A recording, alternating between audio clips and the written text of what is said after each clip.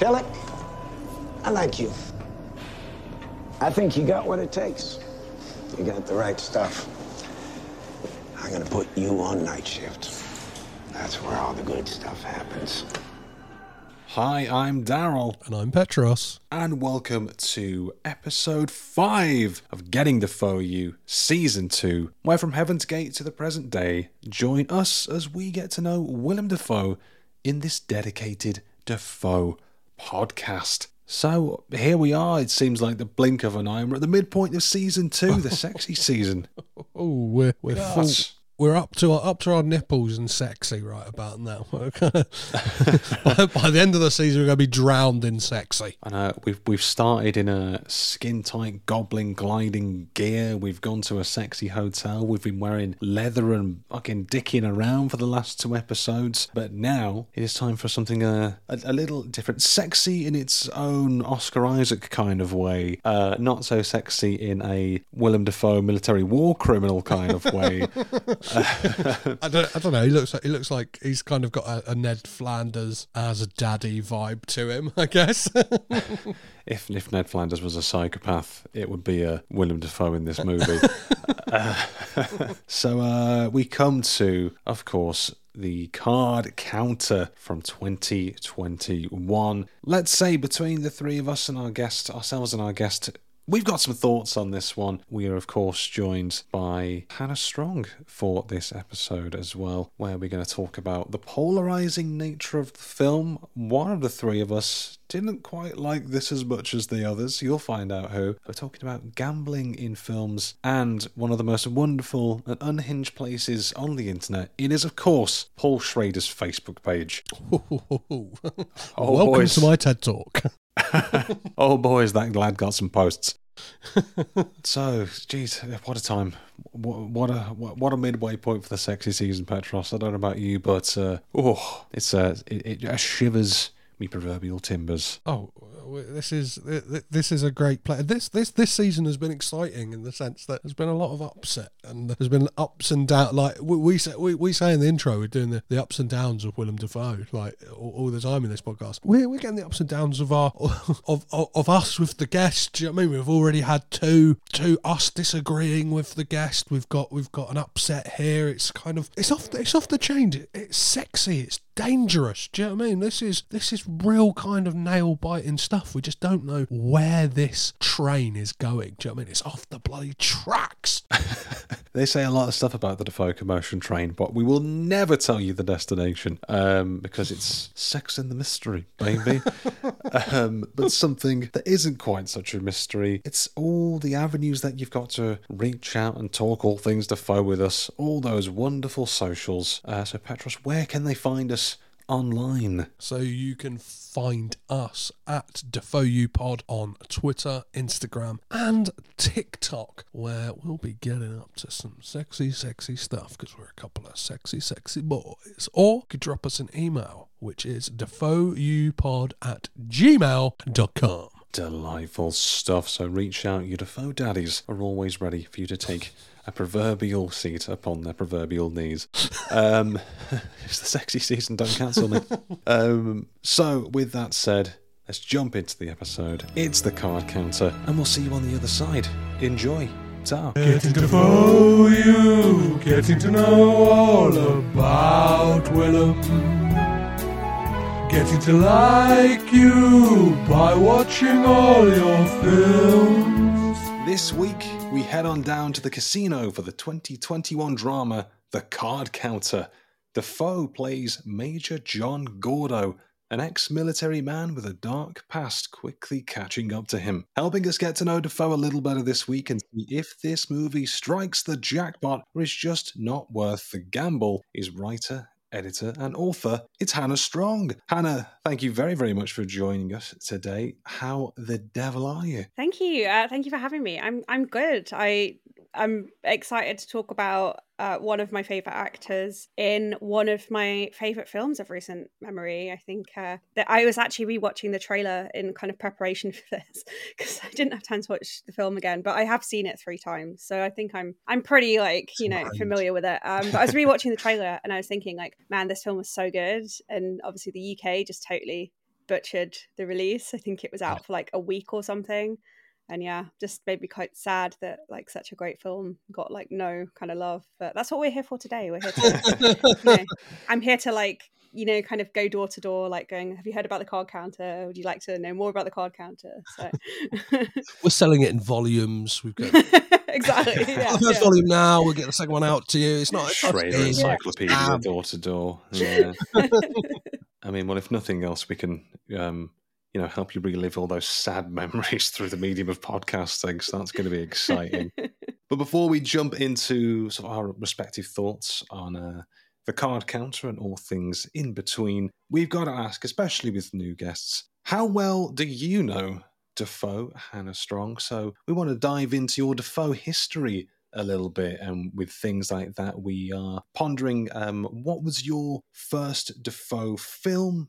Do you know how many you've seen, and what are your general views on the man we call Willem Dafoe? My first one being at the age I am, I'm the first one I remember seeing was Spider-Man, a classic of the genre, and I think I was at that kind of age where you're not really aware of like actors in any kind of proper sense. You're just kind of like, oh, that's that guy from that thing, so Willem Dafoe kind of terrified me as a kid because he was so scary as the Green Goblin. I was genuinely like quite afraid of him. I think I was only about 9 when the film came out, so I was like, really, he made quite an impression on me. I take it the Norman Osborn action figure wasn't on your Christmas list that year. No, absolutely not. No, I was also like, I loved James Franco. That's not aged very well. So I was like very like sad about how he treats James Franco in that film. But I mean, a great performance, a very good one to start out on. I actually rewatched all 3 Spider-Man films a couple of Christmases ago with some friends, and like one of the things that stood out was like how good Willem Dafoe is in that first film. Like he's just he's giving so much to that role that like he really didn't need to. Like he goes hard with it, and like the film is kind of really lives and dies on that performance. And it's no wonder they brought him back for whatever it was. Spider-Man No Way Home, Homecoming, whatever it was called. They all kind of blur into one after a while, don't they? Like this is like, I respect the simplicity of just Spider-Man 2, Spider-Man 3. Like that's it. Simpler time, 2002. I've said it before, I'll say it again. 2002, what a year. Yeah, we effectively have like Dafoe bingo here, which is we asked that question. Pretty much everyone's first Dafoe so far has been Spider-Man, so you're in very good company. Imagine if someone just went Antichrist. I was 10. Like you'd be like, are you okay?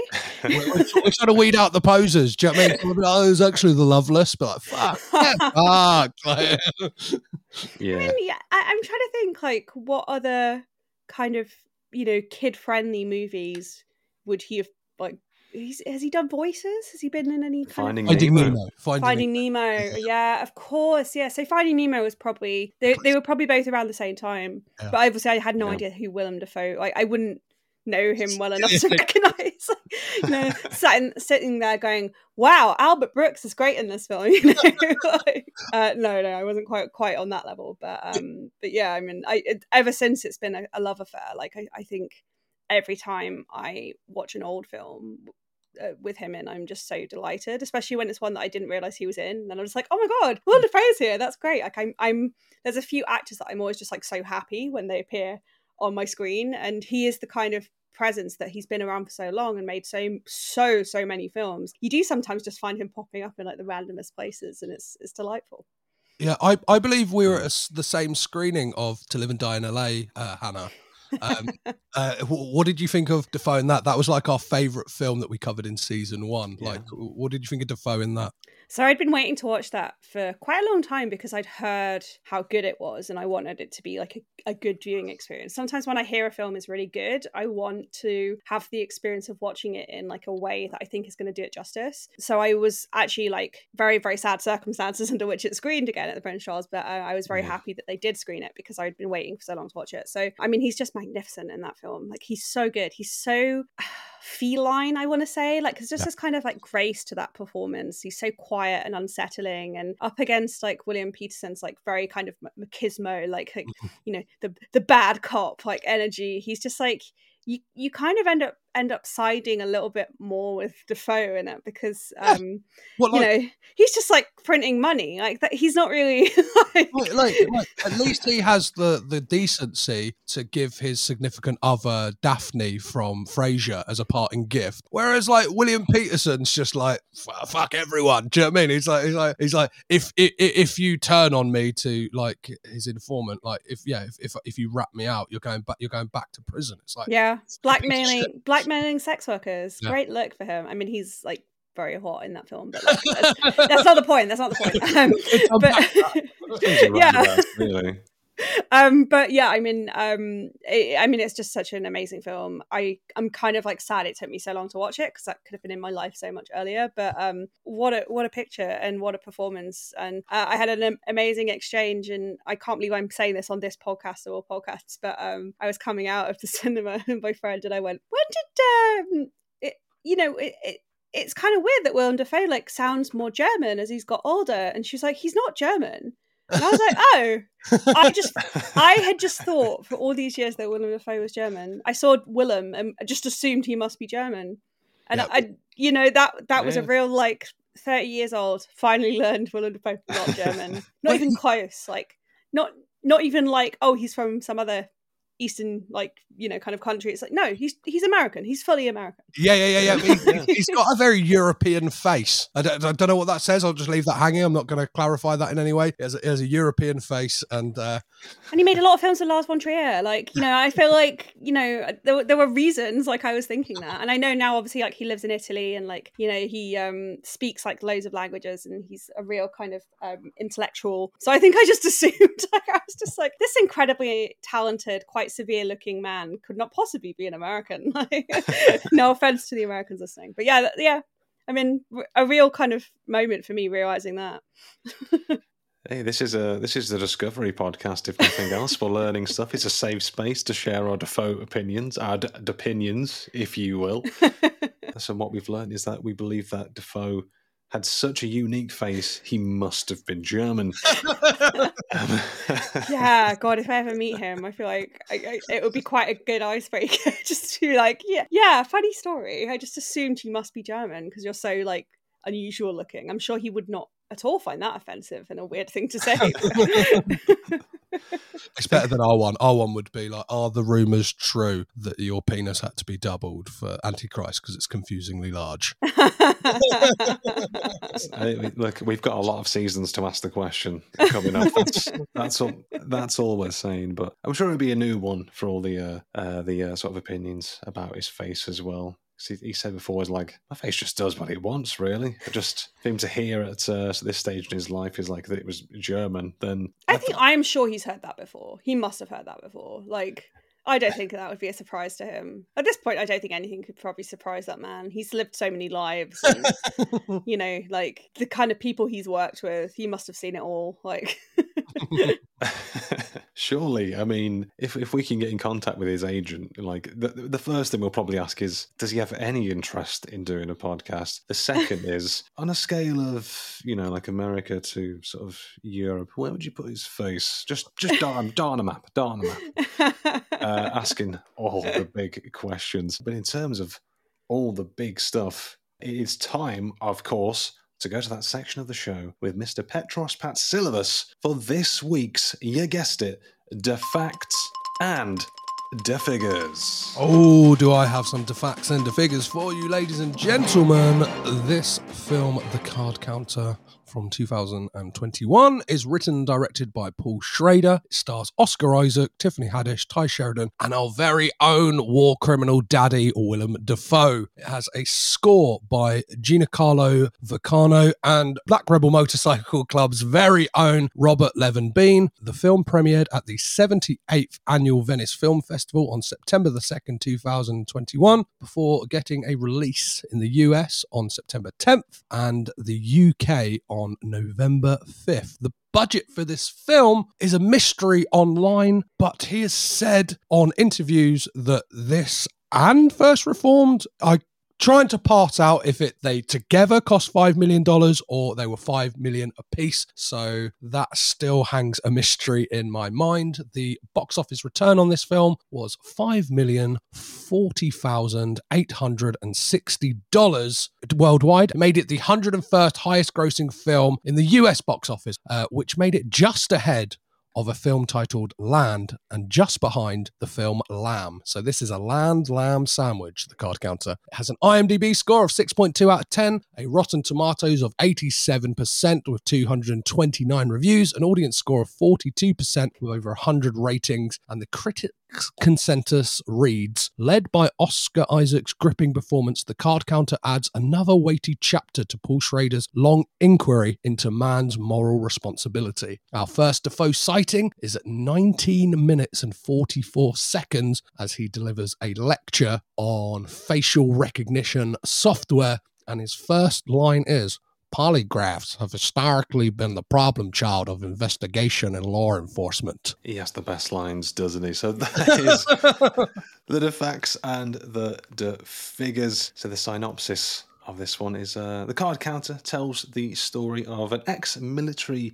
interrogator turned gambler haunted by the ghosts of his past, who is offered a chance at redemption when he meets a young man seeking revenge. Now for yourself, Hannah, you sort of mentioned earlier that you've seen this movie a handful of times. Do you recall sort of the first time that you saw it, how that came about, what your impressions were when this one first dropped? Yes, I was really, really excited about this film from the second I knew about it, because I'm a massive Oscar Isaac fan as well as being a Willem Dafoe fan, and I'd seen a handful of Paul Schrader films beforehand. I'd seen First Reformed and loved First Reformed, and this was announced quite quickly after First Reformed came out. So it'd been on my radar, and then it premiered at the Venice Film Festival, and I had colleagues who were there and they were all raving about it, and so I was kind of unspeakably jealous that they'd all got to see it, and I was like waiting for them to screen it in London, and I was very keen to interview Oscar Isaac, and then as it turned out, he didn't do any press for the film in the UK, so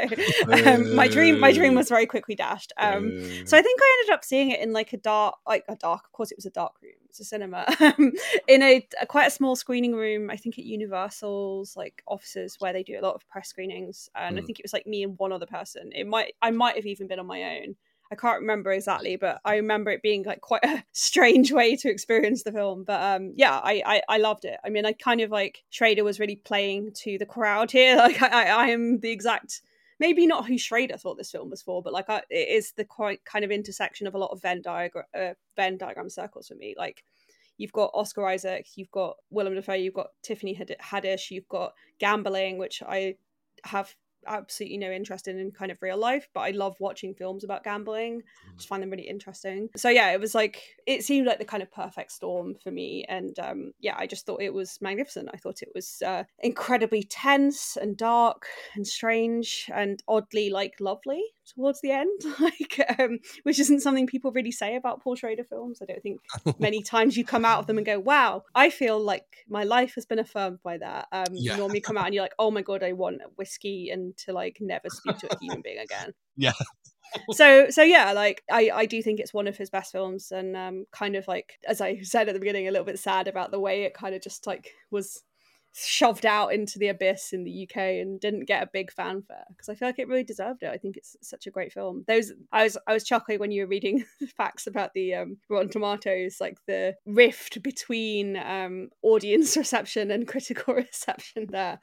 It's very funny to me. It's a polarizing film. Like in my kind of research for this, I was kind of like listening to other like just kind of podcast reviews on it and stuff like that. And a lot of people, and I don't know, I sound like you saying like that thing of loving gambling movies. There were people who like wanted it to be, I think, in that kind of mold of like, I don't know why anyone wants to film in this mold, but like 21 or something like that, or like that one moment in The Hangover when Alan's like counting cards and stuff like that, and it's like a Paul Schrader film was never going to be that. Like it's kind of like, it's a film that kind of, I don't know, deals with like, it's the job of the card counter is just the way of talking about something in the way that like Paul Schrader has kind of been doing this throughout his whole career, right? With like American Gigolo, or as far back as like Taxi Driver. It's like the taxi driver is just the surrogate to like talk about the ills of elsewhere, or like kind of how fucked America is, essentially. Yeah, I think maybe if you went into it expecting like some kind of like white knuckle ride about kind of how to actually count cards and whatnot, then maybe you'd be a bit like, oh, I didn't expect I was going to get lectured about like American imperialism and what happened at Guantanamo Bay. And I do understand why people might be was like false advertising, I guess, but as someone who had kind of seen Schrader's films and really like I'm very much enjoying his like lonely man bullshit that he's like been on for quite a while now. Yeah. I feel like you have to kind of meet Schrader where he's at in a lot of cases, and for me it really worked. I think it's a very confrontational film in a lot of ways, and I think that I remember reading criticism at the time that was kind of like, oh, why is it trying to get me to feel sorry for this guy who tortured people in the Middle East? And I was like, I don't think it's trying to get you to kind of feel sorry for him. I think it's kind of like offering an insight into what it's like to like live with that kind of guilt, and the idea that you can't get away from that guilt and that burden, and you have to kind of live with yourself and what you've done, and if you've done kind of terrible things. I think it's just a really like the kind of moral quandaries that arise from it are very interesting to me, and it's such a well cast movie as well. I think it gives Oscar Isaac a chance to do something we haven't seen him do before. Tiffany Haddish finally gets a kind of more serious role. She's someone that constantly I think is kind of overlooked in films. She was kind of cast as like comic relief, but I think she's actually like a very strong dramatic actress. And Willem Dafoe obviously gets to do something a bit different for him as well. He's getting to do something a little bit more toned down, but equally chilling, I would say, in this film, just in a very kind of different way. Yeah, I mean, what I'd say from a Willem Dafoe perspective is, can we get more of that mustache, please? I love the mustache. That should not be as like that's like a Ned Flanders mustache. It shouldn't be as like unsettling as it is, but it becomes like kind of, that a guy with that mustache shouldn't be as like terrifying as he feels in the film, like. Yeah, Willem Dafoe with that mustache and a fisheye close up on his face in like a prison is like, holy shit! Like this image is got some thoughts racing through my mind here. Why is this image not a meme already? God damn it! Oh, it has become a meme on like certainly in like my circles. Like that meme that screenshot gets a lot of mileage. Which I love to see, because I think I know exactly what shot you mean, and it is a great shot. Because I also just like in isolation it's so funny, but then in the kind of context of the film, you're like, when you actually know kind of where that originated from, it's like, oh my god, it's quite dark. Yeah, I think I'm cursed with like the millennial brain of like, I can only see things in meme format, which is going to be the curse of this generation. Terminal brain worms. Yeah, that's what they do to you. Terminal brain memes. The Rolodex of memes is always turning, and I haven't slept in weeks because I'm just chasing the dragon of that next big meme. This is like Schrader's next film, surely. Like, it's just about a guy who can't stop making memes. Like. Oh, God, I mean, I hope that's what's coming. I mean, for like me, and I've sort of said it on the podcast, like I consider myself, and we're sort of talking about that divide of the Rotten Tomatoes scores, critics versus sort of audience, and like what sort of a divide that is, and sort of that chasm in the scores there. And I know for myself, I consider myself just very much a Joe Schmo when it comes to movies. I don't consider myself an expert. I am sort of podcasting's silliest of geese. God gives his silliest geese his toughest challenges, of course. So I'm not too au fait with like the works of Schrader. I've only seen, on a Nick Cage basis, is it Dying of the Light and Dog Eat Dog? That's kind of the Schrader as director that I'm aware of. You've really been to like the nadir of the Schrader, like those are not the good ones either. Look, there are different podcasting commitments I have elsewhere. You must have seen Bringing Out the Dead. That's Scorsese. Written by him. Yeah. It's written by him. Yeah. Okay, there we go. I was like, so this is the problem with being a film critic, is that like I don't have the instant recall a lot of my like colleagues do. I have to kind of really like dredge stuff out the back of my brain. Yeah, another lonely man in that case, in a. That's a good one, but he didn't direct it. So. Yeah. You spoke about your first time of this being like, well, at least you were either alone or like almost had that feeling. I saw this in a relatively like, I don't know, I would say like, I don't know, 2/3 filled like cinema screening, but I've had that feeling of feeling alone because it was like I could palpably feel everyone else not enjoying it, and I was kind of like in my like misanthropic bag of like, yes, give me this tortured man, like not seeing myself in the character of William Tell, but seeing that aspect of like we all have these regrets in our life, and obviously this film just like amps it up to like 11, where it's like this is a guy who like has committed atrocities, do you know what I mean? And like how we're all under these kind of power structures, and in kind of any like employment, you kind of feel like everyone at the top's like getting away with shit and we're just getting fucked at the bottom, and it's kind of like you can take that away from it, and it's like just the kind of malaise of this film as well. It's just like this is the kind of shit I enjoy. This is that kind of like 70s fuck the world. Like we're all gonna die, baby, and we're all fucked. So let's embrace it. So yeah, it's interesting. Like that even in a kind of a filled screen, you can have that sense of isolation of like. I kind of walked out being like, yeah, I think I was one of the only people in that. Do you know what I mean? There's a lot of like, what the fuck is that? Like, as people were filing out, and I'm kind of there sitting through the credits, being like soaking it all in. Yeah, well, I mean, you got it because the credits are great on this film. But yeah, no, I actually the second time I saw it, which I went on my birthday because my birthday was like about 10 days after it opened, and we had to go to a cinema in Notting Hill to find somewhere that was showing it, and it was me, my friend, and then like 5 people because it was like the middle of the day on a Wednesday, and yeah, very much the same. No one else in the cinema, not even my friend, was enjoying it, and I was there like having a great time. And I'd already forced her to go and watch The Last Duel 2 weeks before, and she also didn't like The Last Duel. So I was just like, 0 for 2. I was being that like problematic cinema bro who's like, yeah, it's gonna be great, and like taking it to see all this like very violent, very upsetting films, which I had a great time at. But yeah, I mean, I think Schrader, like having seen some of his other films in the cinema, like more so I think than someone who I would consider a peer of his, like William Friedkin, like I think To Live and Die in LA is a good kind of comparison point, because that film is so kind of like go, but it's dealing with a lot of like similar themes to Schrader's like 70s 80s work does, whereas I think Schrader's films are a lot more kind of, for the most part, meditative and, you know, kind of slow, and like the kind of creeping dread comes on, you know, it kind of comes on like a the tide coming in is how I would describe it. So I think that idea of like watching, they're not like this kind of experience where you go and you're like, woo, like, you know, cheering, everyone's like clapping the screen and everything. There's none of that kind of like catharsis with him, which is what I love about his films. I just think they're so kind of miserable. And then you see him interviewed and he just seems like the funniest kind of like grumpy old man, like coming out with these little quips. And yeah, I totally get that vibe. I think even something like First Reformed, which I saw a couple of times at the cinema in like packed screenings, it was still kind of like everyone there was like having an existential crisis on their own and did not want to like engage with anyone around them.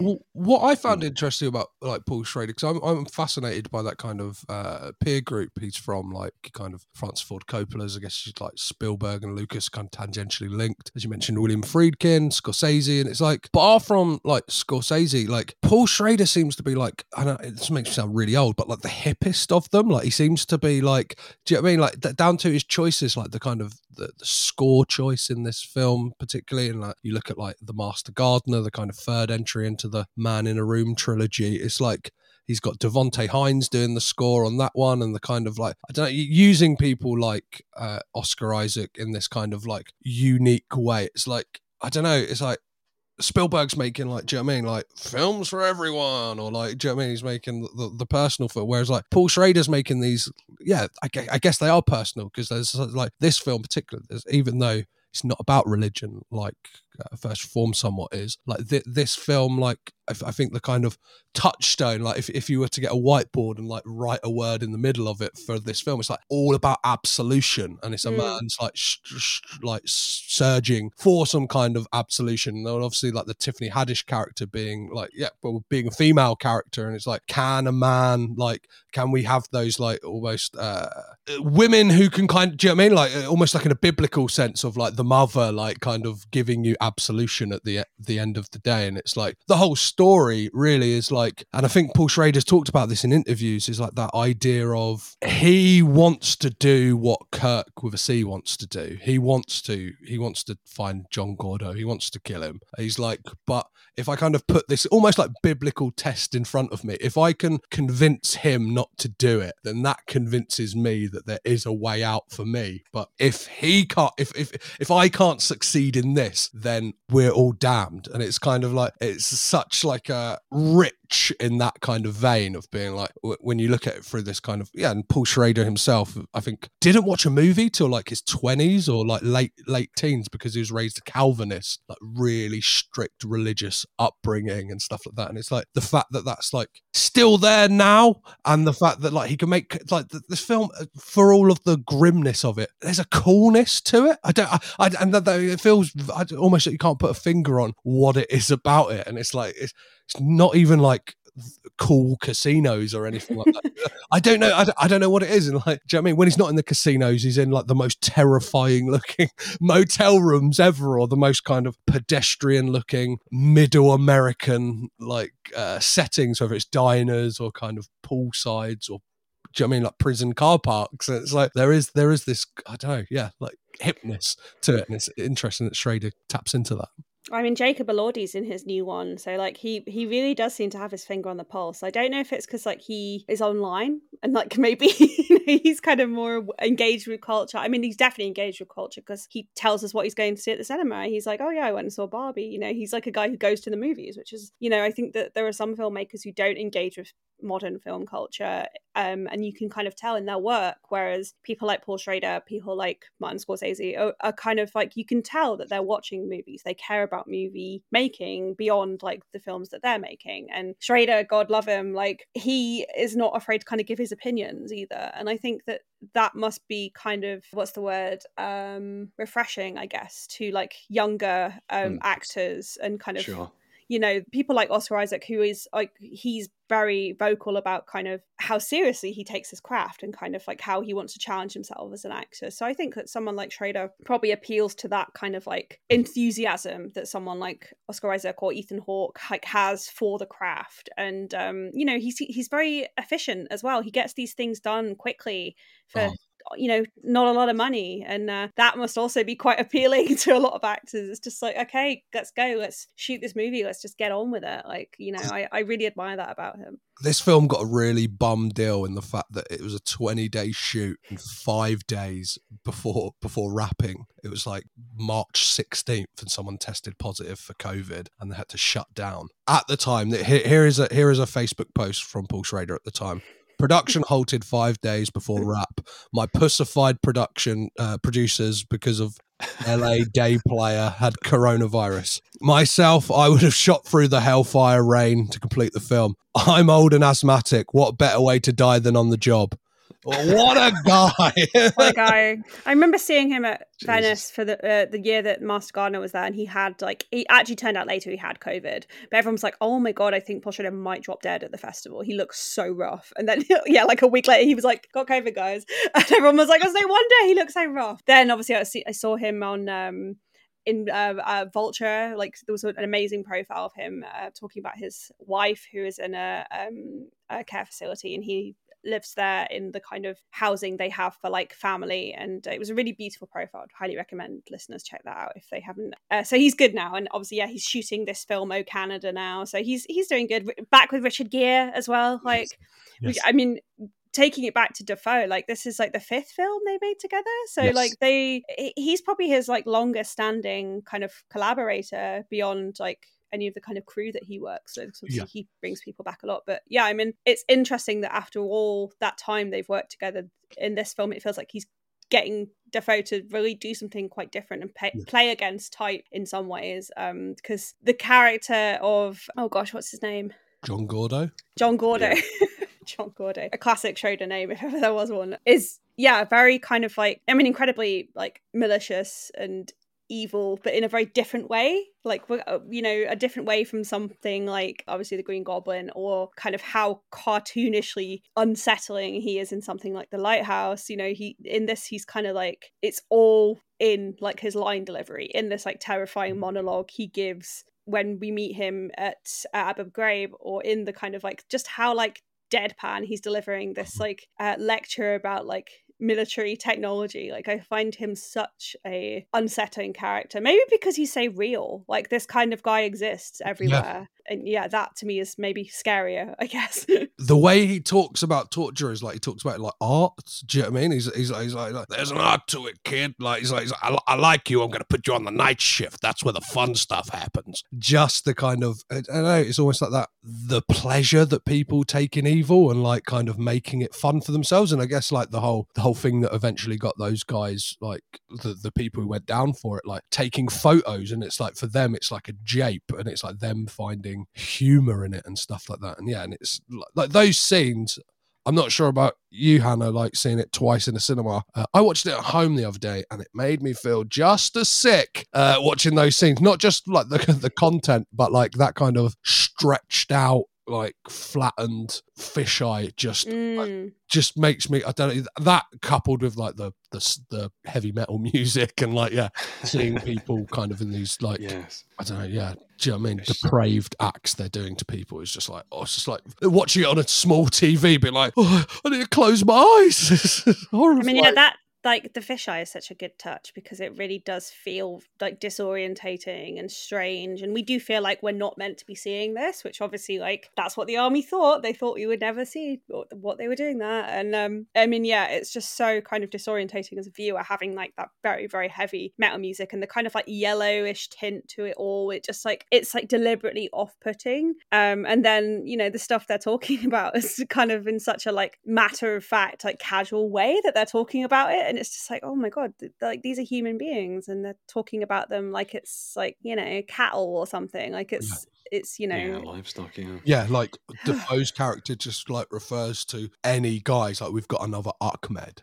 Do you know what I mean? And like, it's like that dehumanizing thing that no matter what your actual name is, I'm just going to like basically use a kind of generic racial stereotype name to just like dehumanize them and stuff like that. And it's yeah, those scenes, and I kind of forgot how little we actually see of that stuff. It's only like a couple of flashes, but it lives so large, like kind of in the memory, because they are so impactful. And I know Schrader said like he was always reticent to use in flashbacks, but in this case, like it kind of felt necessary. And it kind of, I think even like the aspect ratio changes, because it's quite boxy, and then kind of gets blown out on those moments. And it is like not just on like, yeah, like the content of what you're seeing, but like just kind of like everything, aesthetics, everything is just like such an assault. And it's like, sometimes you got to see that. And I've heard people say like, oh, those scenes are really off-putting. And it's like, well, duh, they're supposed to be. Do you know what I mean? It's like, what do you think Abu Ghraib, like seeing what happened at Abu Ghraib is supposed to be like? It's supposed to be like, oh no, we're gonna ease you in here, guys. Do you know what I mean? We're gonna show you them tickling people with feathers. It's like it's Center Parks or something. Everyone's having a great time on a water slide. I think it's important as well. You know, the sparing use is obviously kind of very, I think it's done in a kind of as quote unquote tasteful way as you could do it without it feeling like exploitative.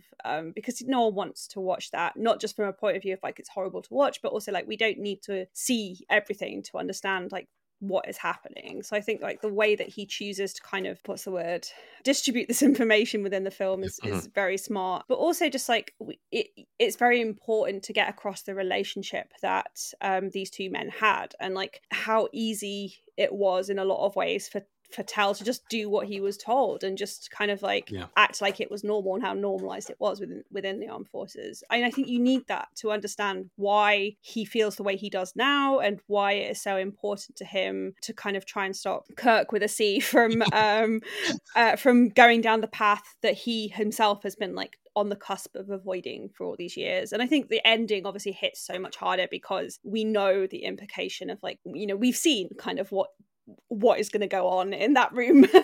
we know, we don't need to see. And that I think is like, of all his movies, he's made so many films over the years, but like that shot of like the wall kind of like panning away is just so powerful because it's all in your mind. Like, you know, kind of, you know, you don't know, but you know.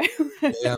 And Paul Schrader said as well, as much as kind of chagrin at like what happened with it, the film getting shut down, he said like it actually, like looking back, gave him the opportunity because he hadn't filmed all of it, and because it was such a short shoot, like he's like, I've got what 2/4 of the film like done, and he's like, I got a fair few scenes still to go, and he's like, I had a chance to edit the film and then kind of just have the actors read the lines, like just kind of send him over dialogue and put in stills and stuff like that, and he's like, it actually gave me the opportunity you don't get in low budget to kind of, he said he went to Martin Scorsese and said like, these scenes, how do you think they're playing? And he'd like kind of give notes, and he's like, when you make a low budget film, people know that you've filmed everything, so you can't, they won't give you like real notes because it's like, we know you haven't got any reshoot money, so you like, they're kind of like, yeah, you can get something out of that. Whereas on this, like, he had the opportunity to go, I'm going to rewrite some of that stuff and make it work better. And it's like, I feel like on my next rewatch, I'm going to be like,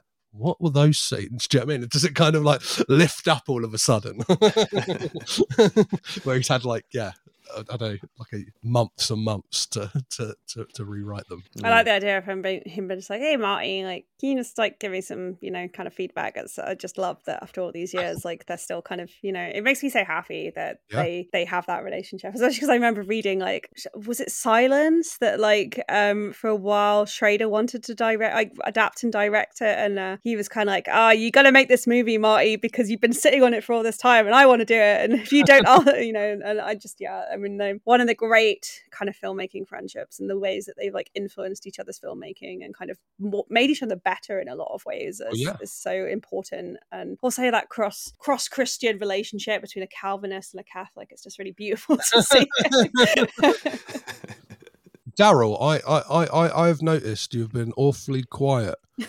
How do you feel about the card counter? We haven't talked about as a relative Schrader novice. Yeah, I'm very keen to get your take on it. I found this film so boring. I like, wow. You were having like such a lovely discussion, and like obviously I'm not going to sort of invoke the spirit Green Goblining up like Godspeed, William Tell, and just throw like a goddamn like pumpkin bomb in there. Turn us both to skeletons. Oh my god! I don't want to eviscerate anyone. It's very rude just to jump in and say like, I'm actually quite sick of you having a lovely time talking about this. It's very rude of me to do so. I will say, obviously, I'm a Schrader novice. I hold my hands up and say that I'm not the most experienced with his movies. But then, like, I was reading some of the synopsis of this, and it starts with in Schrader's textbook style, and I think, oh god, how whack did Schrader write the synopsis? Because it feels like he did. My notes for like the first 10 minutes was like, this is a lot of stylish nothing. It was like, I have nothing against like a slow burn movie, and obviously I went into this completely blind, didn't know anything about the movie other than the name of it. I knew that Willem Dafoe was going to be in it, I knew that Oscar Isaac was in it, and I'd only ever seen, I think around about the time it came in the cinema, I'd seen the poster of sort of like Oscar Isaac sort of with like card backdrop, and obviously in my head I'm thinking there's going to be some kind of pokery, casino-y element, which there is, and then it's also a movie about the atrocities of war, and I'm like, well, fuck. And then I sort of find as a gambling and poker very dull anyway. I used to live with a guy at uni who went to the casino all the time, and he was like, oh, how did you get on? And he went, oh, we flim-flammed on the Bing River and pulled a pack of cards out my ass and like wibble-wobbled Adam Sandler to the Ace of Hearts. I'm like, what are you talking about, you what are you talking about? What does any of this mean? So it's sort of very bleh. Although I did go to the casino once, and it gave me like a £5 entry voucher, and I put it on red, and I won like £8, and then I took it to like the cash out a bit, and I was like, I'm like 20 at the time, and I'm like, it's my first time at the casino, and she just looks at me like I was a piece of shit. And I was like, well, I guess I'm going to go to Wetherspoons. Obviously used to giving people hundreds of pounds. And then there was sort of attempts to tell you, like, what do you guys do is kind of count the cards and see if you're a bit small. And I'm like, listen, Oscar Isaac, you're a daddy, okay? You're a big daddy. And when he's having that sort of face-to-face in the motel room with Ty Sheridan, Kirk with a C, and he gets the tools out, my notes were, daddy? But for me, this was just it was a slow burn thing, and then it was kind of like intersected with moments of fisheye atrocity. And then at some point, Ty Sheridan slipped on an ice cube and died off screen. And I'll say, like, I have nothing against sort of Tiffany Haddish. I think I've only really ever seen her in The Unbearable Weight of Massive Talent that I can think of to mind. But like the chemistry between the Oscar Isaac and Tiffany Haddish didn't really work for me. Kind of felt like a weird kind of forced relationship. And then I was listening to both of you talking about this film having like a sense of like absolution, and I was like, I wish I was smart. I wish I had the capacity to think about like films in such a smart way, but I'm such an idiot. And then Willem Fisheye Dafoe came on. I'm like, I'm back in the game, baby. And then he goes away because he's in this film for like 5 minutes. And I was like, I'm kind of bored again.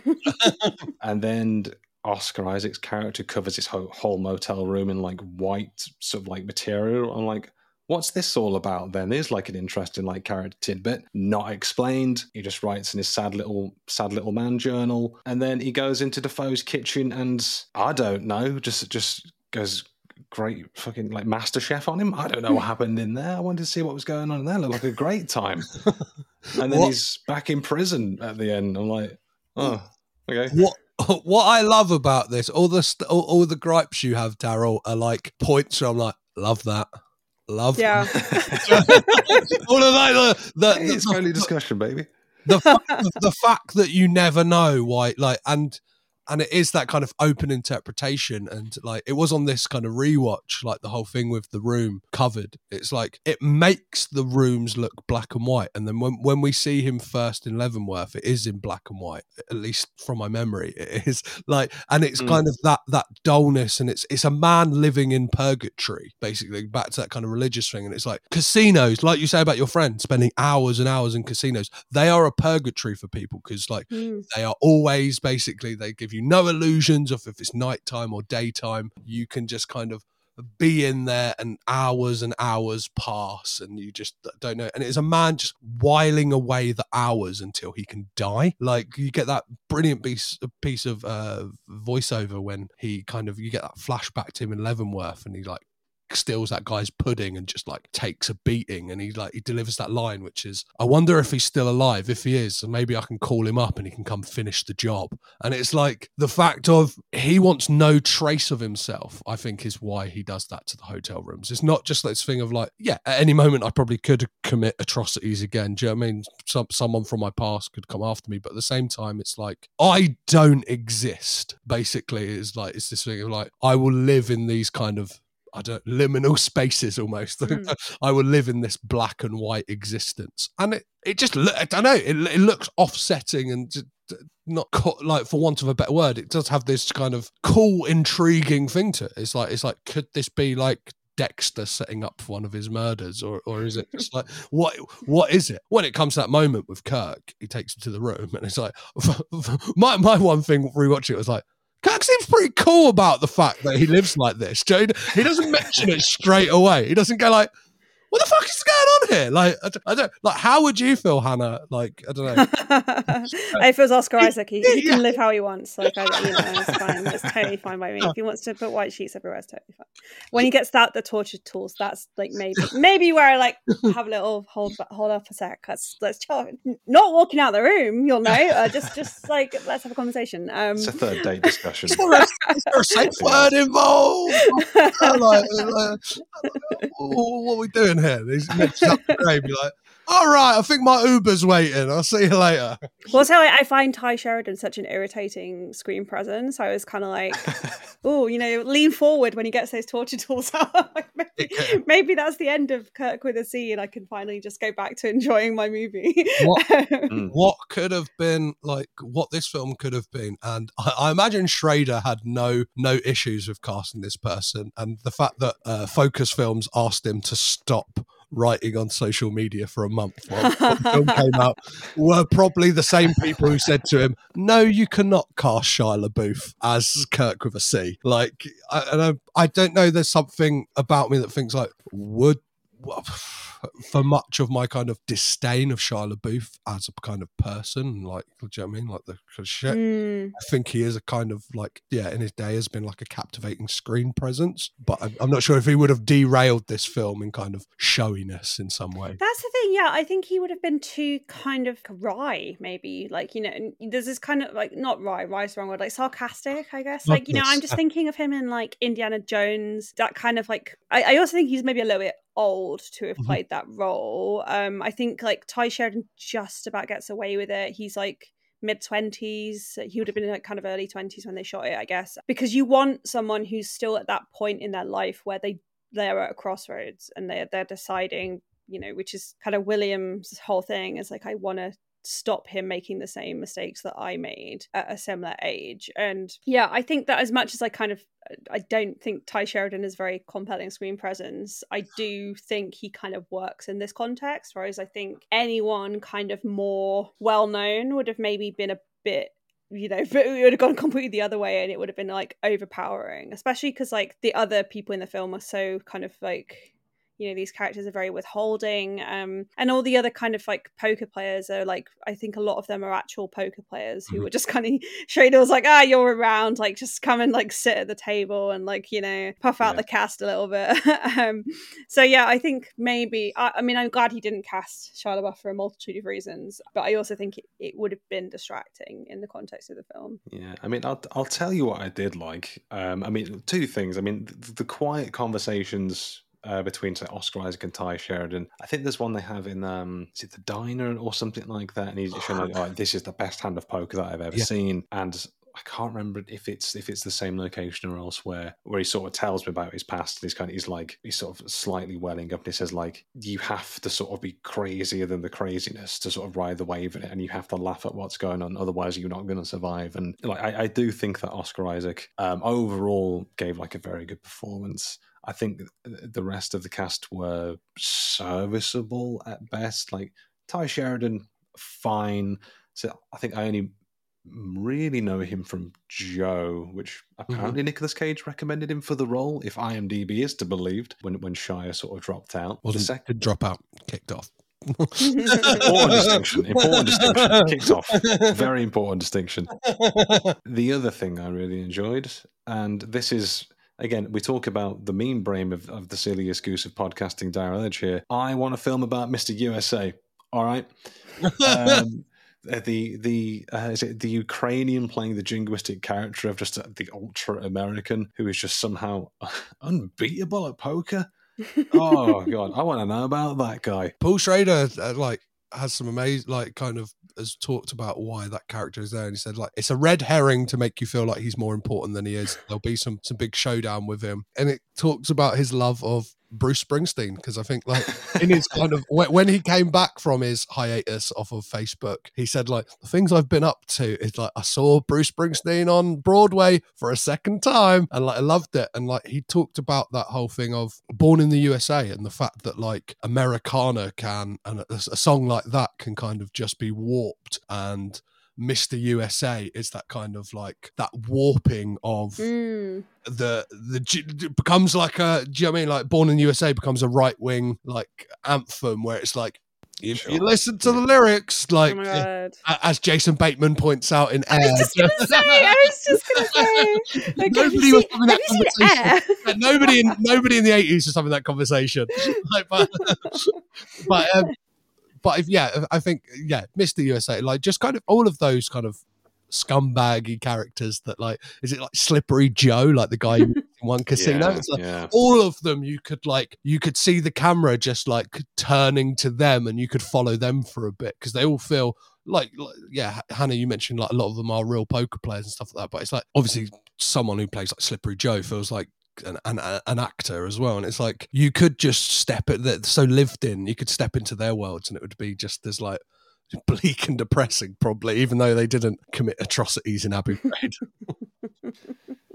Yeah, I do think it feels like not only like a real place, but like a very accurate description of that kind of like almost like haunted like middle America, where like it looks so, people don't like photograph or like focus on those corners of America typically, I think. And it's something I really liked about First Reformed as well, is that it was in this little church in upstate New York, you know, kind of the back end of nowhere, but not like so far away from civilization that you feel like you're in a kind of like Stephen King novel or something. You know, there's this kind of like anonymity, I guess, to the settings in The Card Counter, which is the point. You know, Oscar Isaac's character talks about like only going to these like small casinos, like not hitting up like the big leagues, I guess, because it's a lot easier to cheat at kind of like poker that is like smaller stakes. And, you know, I think like, I don't know how Paul Schrader manages to turn around these scripts so quickly when they feel so detailed. Like I'm just like constantly in awe of his productivity more than anything. Like he talks about how many scripts he has like just kind of sitting around. Like it's, and he's incredible. Like you said, he's a man who like to kind of hear him on interviews and to kind of look at a picture of him like, that is a man knocking on death's door. Yeah, he is more productive than like directors like kind of half his age. Do you know what I mean? He's like, they're kind of like, I think kind of trawling through his Facebook. He's like posted a photo from a hospital bed being like, my retina like came loose and like I'm back to it, baby. Like let's get back out and make the Master Gardener. It's like, what the fuck is this guy doing? Like, is yeah, that was. I think the Master Gardener was the one he shot. Like he delayed having surgery because he was just really determined to get this film done. Yeah, it's just like, dude, like he's 77, which is obviously like, you know, it's not young, but it's not that old either. Like he's still got like, you know, a few years in him if he looks after himself. And I think everyone who likes his films is just kind of like, Paul, just like, you know, yeah, even if you're not taking a day off, because obviously like from everything Scorsese said, we know that's very hard at their age to like take a day off, but like just kind of like, you know, make sure you're getting your vitamin C and whatnot. Like we can't like lose you just yet. And yeah, he bless him. It was like, you don't want to infantilize a kind of 77-year-old man who is like infinitely more talented and, you know, kind of more prolific than I will ever be. But like at the same time, I'm like, dude, like come on, like just chill a little bit, like take a second. Man's got hustle. I mean, he's got drive. You don't get like, you also like, you don't across like the filmmaking he's doing now. I think it's like it's some of the best filmmaking he's ever done, and it's to have that kind of like energy and that zeal, because obviously like he's someone who's been through a real journey. You know, he really fell out of favor. Something like The Canyons and as you know, Dying of the Light and Dog Eat Dog, like that they were considered like the kind of nadir of his filmmaking. I actually really like The Canyons. I think it's good, but you know, he's kind of been through like a lot as a filmmaker, and it's like it was nice to see him have this thing where he's been through the ringer. He came back with First Reformed, which obviously did so incredibly well. You know, his he was nominated for Best Original Screenplay at the Oscars. Like he really like, it was a kind of a comeback story, and he's found this whole kind of like second appreciation, especially with a younger audience, through like how iconic his Facebook rants are, and you know, kind of he does seem to like embrace that kind of like slightly notorious reputation he's got now. Yeah, I love it whenever he's on a press trail and he's like, okay guys, I'm quitting social media for a bit because the distributors are telling me I have to. Like it's very funny to me. Like I love it when that happens. He kind of like, I'm fascinated by Paul Schrader in that sense, and like I'm like some of the views he poses on like social media and that, and the fact that he's kind of courted such like a kind of like switched on generation. Do you know what I mean? And he will be kind of like doing like things about like, come on, like when they're gonna put Kevin Spacey back in movies, or kind of like says some. I've got a screenshot here of like the tweet. The Facebook post he did before Focus Films asked him to take a hiatus, which is, it is really so hard to keep touching attractive women in your presence if they work for you. Oh no, is it really so hard? Yeah. Yes, it is. The evidence seems conclusive, but it can be done. It's like, no, yeah, that's case in point, Paul. That's why people are saying, let's shut this shit down for a while. Like, you can ruin us. Gosh. Yeah, I mean, I have to kind of take the rough with the smooth with him. I think like this is the thing of like being a film fan, being a critic. You have to kind of be like, okay, well, the film they're making is not, you're not endorsing them as a human being and like everything they've ever said. And I think he is kind of one of the more like, you know, he's got some like views, and so he said some things that you're like, oh, for God's sake, like it's so embarrassing to be a Paul Schrader fan sometimes, and like people bring this stuff up and you're like, yeah, I know, like it's, you know, it's kind of like having a sports team that you're just kind of like, oh my God, they lost again, this is so embarrassing. But like, you know, I think he also seems very willing to learn. And there's been a couple of times where he has like said something on social media, and then like a few days later, he's kind of like had a good chat with everyone. Thanks for like educating me. And that I think is like a really like, that seems like a valuable trait, that he is willing to kind of like engage in the way a lot of filmmakers, I think, would rather shut down. Not even a lot of filmmakers, a lot of people would rather just kind of shut down and, you know, kind of would rather, you know, just keep saying their piece over and over again. And he does seem kind of, a little bit more open to debate, which can be annoying, but also like is kind of encouraging. And I think like it's very interesting to like see him maybe be a little less cynical, I think, in his more recent films. I think certainly in like Master Gardener, it feels like there's like a hopefulness at the end of that film, and maybe at the end of The Card Counter, as sad as it all is and kind of like horrifying, you know, the kind of final moment in that film where the credits come up is, I think, very beautiful. I think he's just so, so articulate when it comes to like modern America. I think he sees it so clearly in a way that a lot of other filmmakers and other artists try to and don't quite get there. He said on the fact of this film ended up in Barack Obama's end of year like list of favorite films, and he's asked about it at Q&A, and they said like, what do you think about that? And he's like, I'm so surprised that someone so high up in politics has good taste, and I find it crazy that somebody who definitely had a hand in these atrocities has the balls to kind of come out on record and say, I like this movie. And to that point, you're saying like him learning and kind of like being switched on. It's a beautiful quote. I listened to an interview with him, and he said that when he made Taxi Driver, the kind of like the final statement of that is like, before I go, I just want to say fuck you. Whereas like when he gets to like these films, and I think it's like the end of Master Gardener, he kind of says at the end of that film, it's like, before I go, I just want to say I love you. Yeah. And you get that in the Card Counter as well. It's like there is an earlier version of this by Paul Schrader, which is we don't see the phone call to the police of Oscar Isaacs turning himself in. We just kind of like, we see the violence, and that is where we're left. We're left on just the brutal violence of it all, the kind of, this man has got the revenge that he like deep down wanted all along, and that's where we leave it. Whereas now it's like, maybe there is hope. Like if there's hope for this man who has done this, then there is hope for all of us, which is like, oh, great stuff. Yeah. It's like such a bleak film can kind of leave you on such a kind of moment where you're like, do you know what? If I go to prison, all I want is somebody to be on the other side of that glass, putting a finger to it. Like, yeah.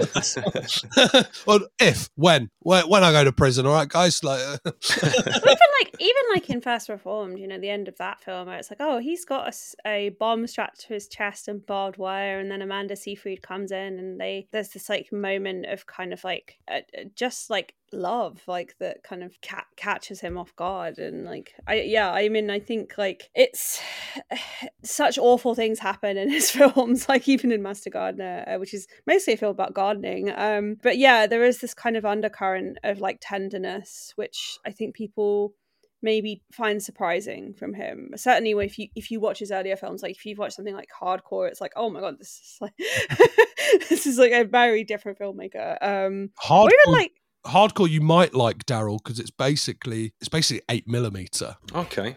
It's basically 8mm with George C. Scott, who poses to be a porn producer at one point with a fake mustache. Like a mustache? Like 8mm? You got son of a bitch, I'm back in the room. I was kind of wondering though, with all this, like, you know, Paul Schrader, the social media presence versus like Paul Schrader, the director, as like, it seems like an absolute loose cannon online. It's like, I want to do a deep dive on his Facebook. And then I'm also sort of wondering, you know, as you've said, Hannah, I think the films that I've seen are probably considered the dregs of his work. So maybe with the exception of Bringing Out the Dead, you know, maybe I just not seen the right Paul Schrader films to sort of turn me onto you know, what he's all about, what the kind of style of it is all about as well. But I suppose I go into this again, as I said, like a Joe Schmo of cinema sort of thing, reading these kind of reviews after the fact and thinking like, at the same time, like, I get at this point in his career, obviously he has a style and there is a message in his films that he wants to portray, but I also don't feel like I need to have seen all those movies to get what's going on. You shouldn't. Not really, because, you know, again, you're talking about how lovely sort of the end credits scene was where they got the fingers on, like, the glass, and I was watching it thinking, like, this is going on for quite a while. The hands must be aching. Do you see them shake a bit? I don't know. It's like I would not have the dexterity and fortitude to sort of keep my sort of finger pressed against that. I'd be like, can we talk? Can you say hello? What's going on here? Poetic, Daryl. I do think you should watch Light Sleeper, which was his first collaboration with Willem Dafoe, and it's got Susan Sarandon in it, and it was shot by Ed Lachman, who's a great American cinematographer. That I think is more kind of maybe a little bit more accessible. It's basically about a drug dealer who kind of becomes involved in this very kind of like tragic chain of events following an encounter with his ex, and it's very good. It's kind of like peak 90s gritty crime thriller, and Willem Dafoe is really good in that. He's having a midlife crisis, he can't sleep at night, like it's really good. It's very I watched that for the first time a few years ago, and that was actually before I'd seen First Reformed, I think, or it might have been just after, I think, when I was kind of like, oh, I should watch more Schrader films. Anyway, it's very good, and it actually ends quite similarly to The Card Counter, so it makes like a very nice companion piece. I love the fact that Paul Schrader has gone, I've got a thing, and I'm going to like just rinse it for all it's worth. And like the fact that he's done this trilogy that all kind of like, and it kind of bring us back to The Card Counter, they all have these magic realist moments. Like in First Reform, you have like the levitation scene. In Master Gardener, you have the scene where like the garden comes to life, and in this it's kind of a bit more grounded but still quite kind of fantastical. You have that scene with them going to like a display of Christmas lights, which I'm going to ask you this first, Daryl, just because you're the kind of like one who's going fuck this film.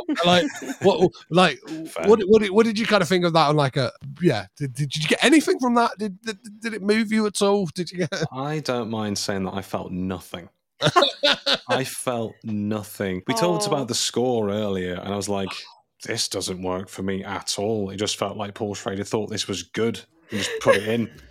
Like just jarring heavy metal. I just thought the score was like, really, the score took me out of it so much, honestly. I thought the score just didn't work at all. They're walking through all the Christmas lights, and I'm like, there are points at this with like some of the direction and like the shots, and I get it was like low budget, and I saw that they had like 1-2 takes or whatever, so I get the sort of the urgency in the filming and all that, and I think that, you know, when you're making a low budget movie like that and you've got those restrictions, I think it's really like fucking admirable that like you get in the shots that you get in. But I also thought they were so fucking like just artsy fartsy for the sake of it and pretentious. And I think what it boils down to me, and again, as is documented, you know, maybe I've just not seen the right Paul Schrader films. I'm very open to sort of checking out more, don't get me wrong. But I think a lot of it comes back to me, what we're talking about, that whole Rotten Tomatoes divide of like a critic versus audience. And a lot of this movie kind of felt for me, like, I know I'm not the audience for this at all. Like, I get that, that's absolutely fine. But it kind of felt like, at some points for me, I didn't really know who the audience was, but then it kind of felt like people who are film fans and in critical circles are kind of who this was aimed at. And I don't think Paul Schrader's necessarily the type of guy who's specifically writing films to appeal to a critical crowd. That's not the vibe I get from him. I don't think that's what he does. But it feels like if you're sort of deep in that sort of circle of like film fan and, films are life, which is cool, which is fine. Like, this is for you. You can get a lot out of it. But if you sort of I feel like I was the person in the cinema around you guys whilst you were watching this and having a great time, looking like, why is no one else enjoying this? There's me just like looking in my popcorn bag going, well, I spent £10 on snacks. So I'm so excited about this just on a kind of like larger podcast level, because this is another director that Willem Dafoe works with a lot that you don't like. So far we have Abel Ferrara, we have Wes Anderson. Oh my God. And we have Paul Schrader. So these episodes, I know, going through, we're in season 2. By like season 7, it's going to be me and you, Daryl, like going, I'm going to be like, fucking Light Sleeper's a hit.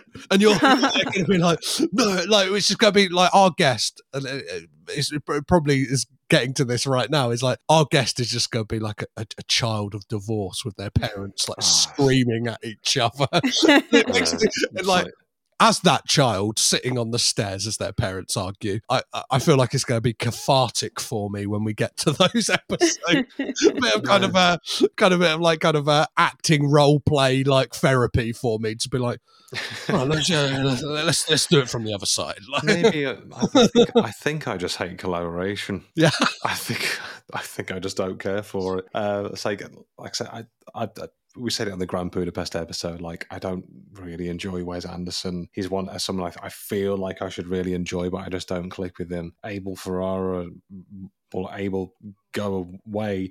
Good one, Daryl. And this, and sort of now with like Paul Schrader, I don't know. Like, I feel like I'm about 80 years old. Like, I just don't get it. You can't just keep flashing a lot of bright colours in front of me and have a guy speak all melancholic and call it art, because I don't like it and it makes me scared because I don't understand it. All right, it makes me feel it makes me feel dumb. And then I do that thing, right? You read reviews afterwards and like, did anyone else not like it? And then everyone else, like a lot of people on Letterboxd, really enjoyed it. Again, which is absolutely fine. Although I will say my favourite review of this on Letterboxd, and I won't sort of name names, but the review is, there's a scene in this movie written by a wonderful 75-year-old man in which Ty Sheridan explains to Oscar Isaac what Google Maps is. And I was like, yes, finally someone gets how I feel about this. I think great because Oscar Isaac was in prison, so of course he doesn't know what Google Maps is. I feel like someone has had that conversation. There are a couple of moments, and like I think Willem Dafoe uses the word pussified, and I was like, that is like, as we have seen by Paul Schrader's Facebook, that is exactly a line. I reckon that was a scene they filmed later on, because he's like, I put that in my Facebook post. That's good. And the those pussified producers, like, when that's you've got gold, you've got gold. You know, like I saw on IMDb, and again, like anyone can put stuff on IMDb, so take this with a grain of salt. But in the trivia section, I think there's one of the scenes where I think the Oscar Isaac voiceover is explaining some of the workings of a various card game. I think it might be the Act of Light card counting, could be Texas Hold'em. But someone said there's like a YouTube tutorial, and it's apparently sort of taken almost word for word, which from like a lazy man perspective, I kind of think like, can't say I wouldn't have done differently.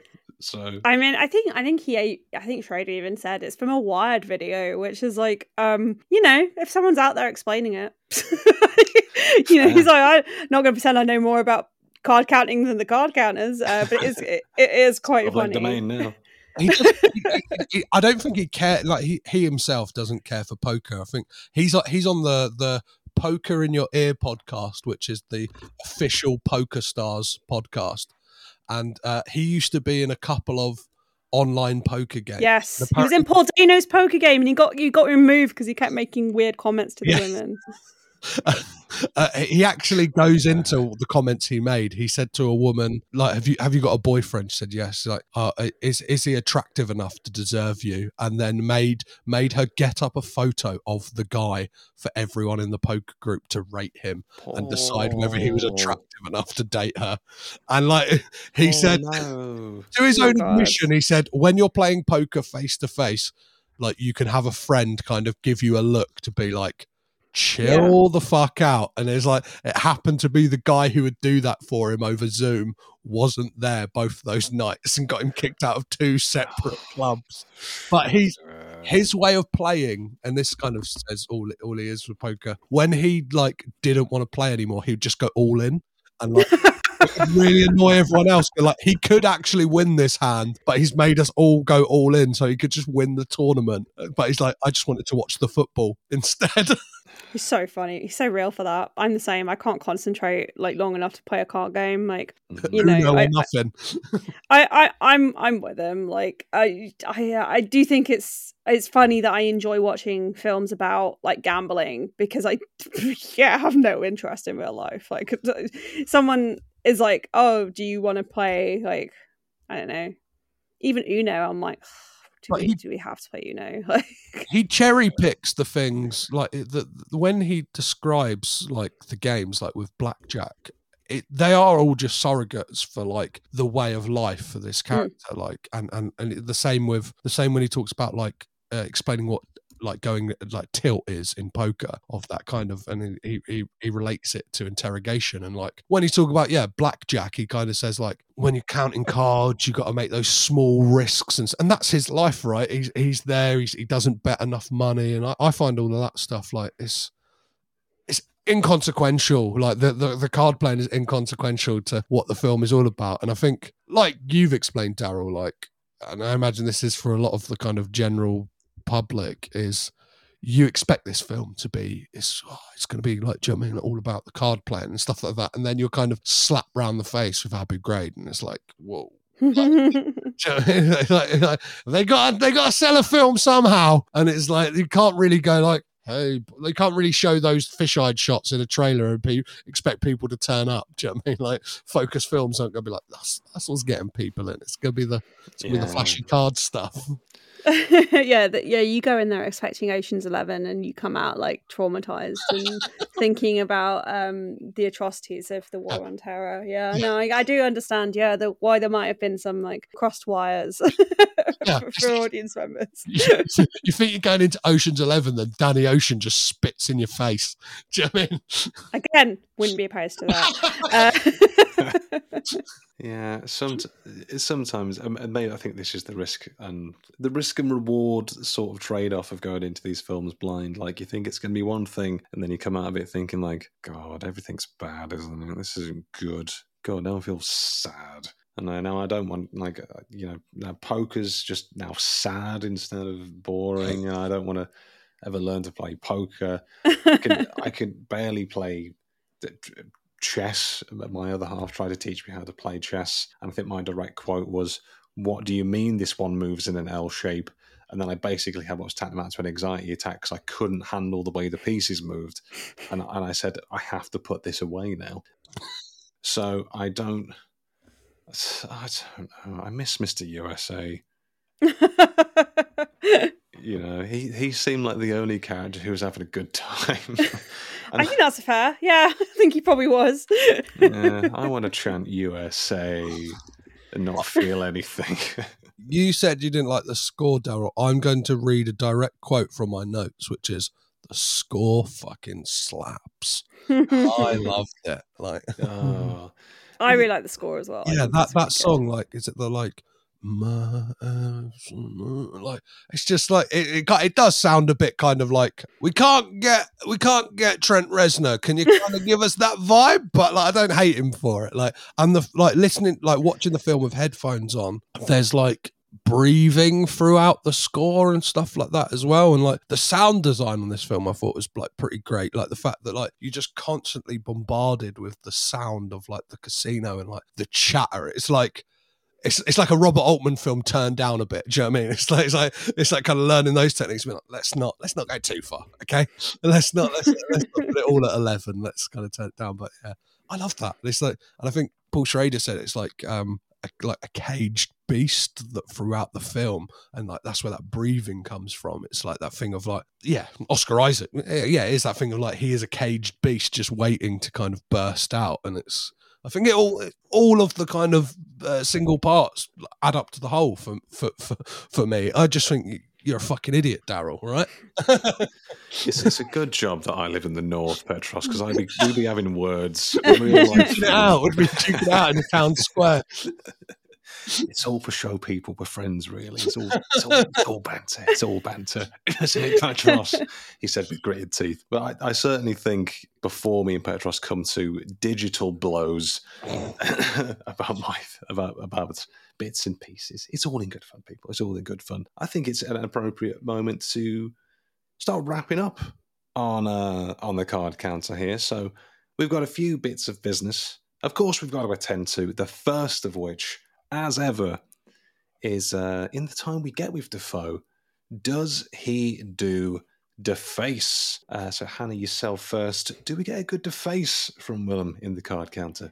I mean, we kind of do. We get like I think it's more to do with the angle. We get that amazing shot of him like kind of like face like angled up like towards the fisheye, which we talked about earlier. Which is like he's not even really like, his face isn't really doing anything. It's quite like it's just a very funny shot. Like I think because it just out of context looks really weird and bizarre and not menacing at all. It just looks like a guy who works at Home Depot like on his break or something, like looking into like the camera, like the camera in like the break room or something. So I would say yes, but like it's kind of like it's not necessarily Willem Dafoe's like standard, like kind of when you think of Willem Dafoe you think of like eyes popping out of his head, kind of like grimacing, or like doing some sort of crazy grin, but it's a very good face all the same. So we've got one deface on a technicality. Petros, a deface for you, yay or nay? Before I get to my deface, one thing I would be remiss not to mention is in those fisheye moments, there is something that happens where like the legs get shrunk, and there is like as horrifying as everything is, there is like and like the way that they walk, it's almost like I don't know, Willem Dafoe like he just looks so funny, like he looks squashed. And he's kind of like walking with such urgency, but it's like his feet are like kicking out. He's almost got like a Charlie Chaplin-esque walk. And I've got in my notes, I think that I think it is the fisheye that adds to the deface, and it's a light. But I feel like we were robbed of a smorgasbord of defaces with not seeing the torture scene, because I feel like if Dafoe, if we saw him getting tortured, we would kind of be like, it'd be off the scale, right? We'd kind of be we'd be here for another hour just dissecting all of the kind of pieces he does throughout that. But I think on that, because it is a camera trick, and it is just his like resting Dafoe face, I'm gonna have to say there is no deface in this film. I'm gonna just because of all of the films we've talked about and the kind of the parameters we've set ourselves. No deface from me. Yeah, I think I have to agree. Like the millennial in me wants to say yes because of that goddamn fisheye, but we've been very strict. We've set ourselves parameters, and to be truthful to ourselves and what we've set out, I have to give it a begrudging no deface from me, although I'm not happy about it. And likewise, if we'd seen that torture scene, who knows what we could have unearthed in there. Now, for one of our, of course, continuing new features in Season 2, we're looking specifically at the character of Major Gordo himself.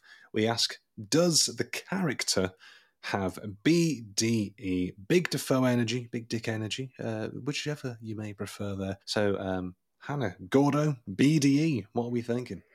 I think it's a hard no, isn't it? The smallest Dafoe energy, and I'd say quite small dick energy as well. As I think any arms manufacturer has. Yes, it's as arms manufacturer slash torturer slash soldier. He has many hats in this film. It's a very like kind of low key performance for Dafoe.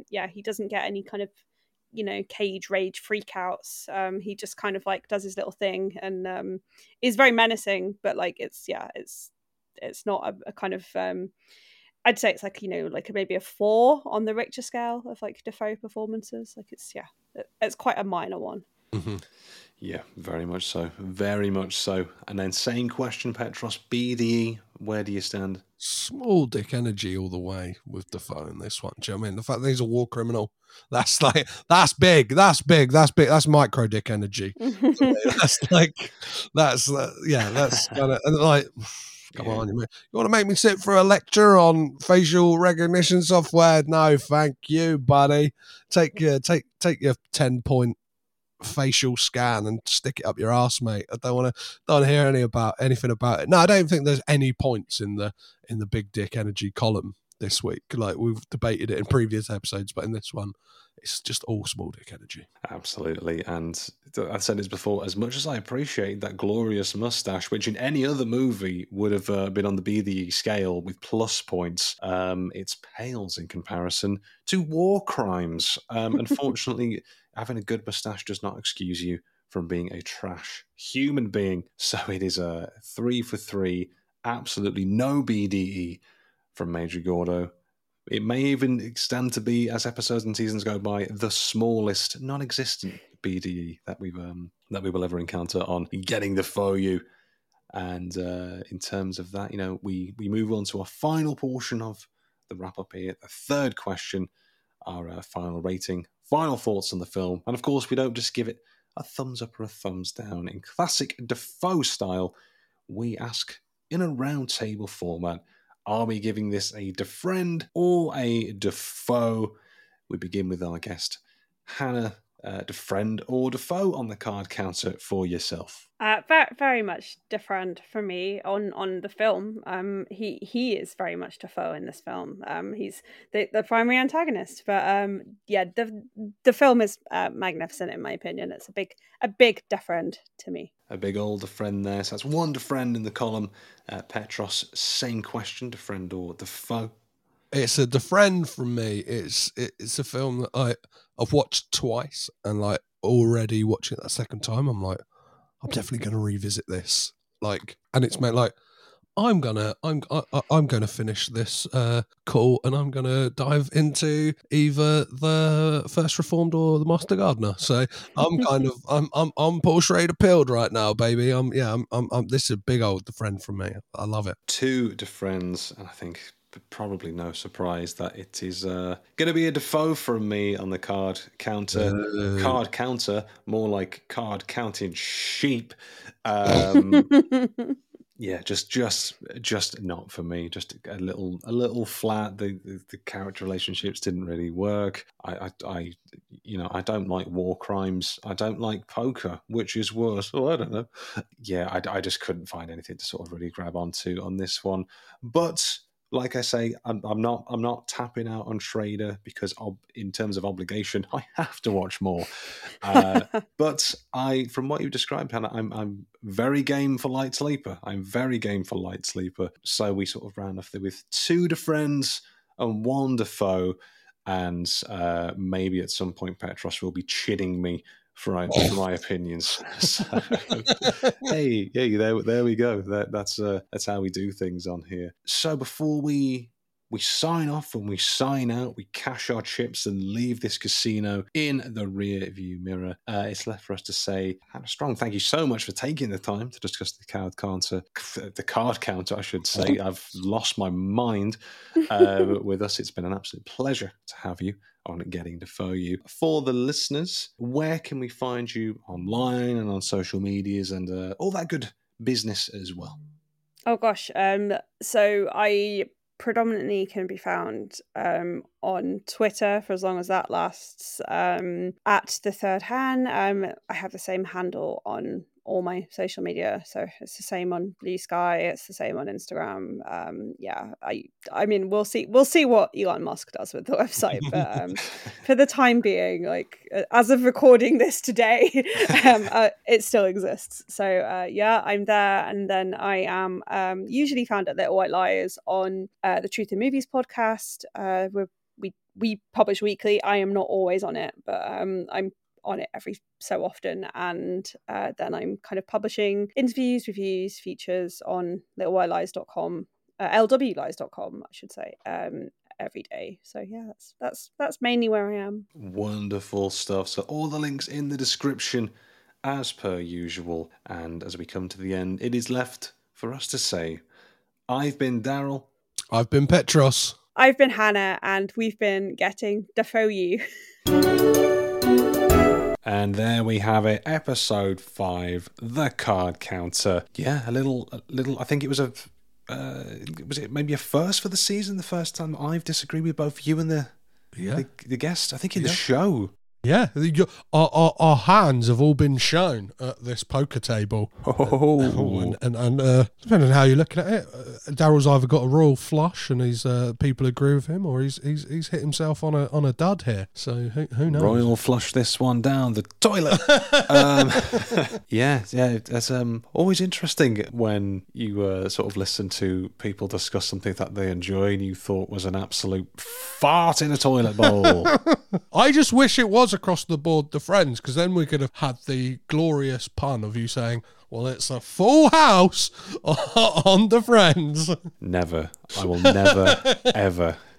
You'll never mark my words, dear friends and dear listeners. But a delightful conversation overall, and sometimes a bit of healthy disagreement among chums is a really good thing. We can't agree on everything all the time. It'd make for bloody boring listening, wouldn't it? And I love the fact that we're getting on those disagreements of directors that it's not just like one and done Defoe guys. These are directors he works with all the time. So you're out on Wes, you're out on Abel Ferrara, and you're now out on Schrader for all intents and purposes. I do not care for these names.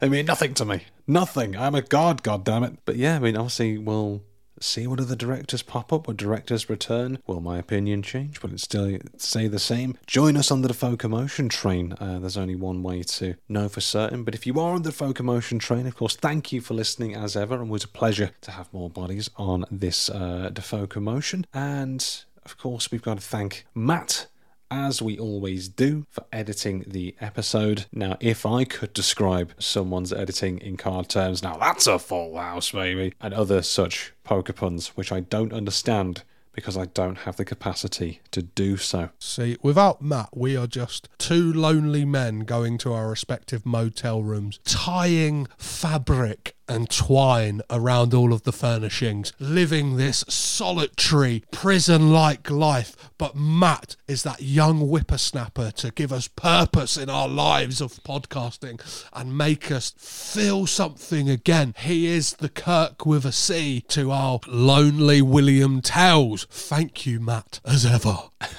Keeping us on the old straight and narrow. So, you know, when the fun stops, we stops. And that's Gambling 101, baby. But with that said, you know, we go cash out our chips at the casino and we go to something a little more, you know, some say you can find religion on the roulette wheel. Some say you can find religion out in the plains of Morocco. As for next week, what are we talking about next week, Petros? Next week's biblical, baby, because we're going to be talking about Martin Scorsese's 1988 biblical epic, The Last Temptation of Christ, where we are joined by an absolute the authority on all things biblical movies. We're joined by Matthew Page, the author of 100 biblical films. He's written the bloody book on it. We can't get better than that. The BFI, the British Film Institute, bloody published the thing. So yeah, a delightful, very, very fun conversation we've got coming up for you next week. But in the meantime, you know, if you've got some thoughts, some feelings about the card counter, we told you at the top, we'll tell you again, there's a load of old places you can reach out to have a little conversation with us. And Petros, where might they be? Oh, we'll always be taking your casino chips over on @DefoeUPod on Twitter, Instagram, and TikTok. Or if you want to talk royal flushes and full houses and any other terms that I don't know the terminology for, because I'm not a gambling man, you can find us at defoeupod@gmail.com. And as ever, don't forget to rate, review, subscribe on Apple Podcasts, Spotify, or wherever you're listening right now. Absolutely. So if you enjoy what we're doing, be sure to let us know about it. And helps the podcasts grow, helps more people get aboard the Defoe Commotion train, which is never a bad thing in the end. But with that said, we wrap up here, the midway point of season 2, and we say thank you for listening. If you have been, we will see you next week as we continue to cover all the highs, all the lows, and all things Willem Dafoe right here on Getting Defoe You. So until then, bye-bye for now. Bye! Getting to know you, getting to know all about Willem. Getting to like you by watching all your films. Getting to foe you will start with Heaven's Gate, and we'll watch them all till the present day.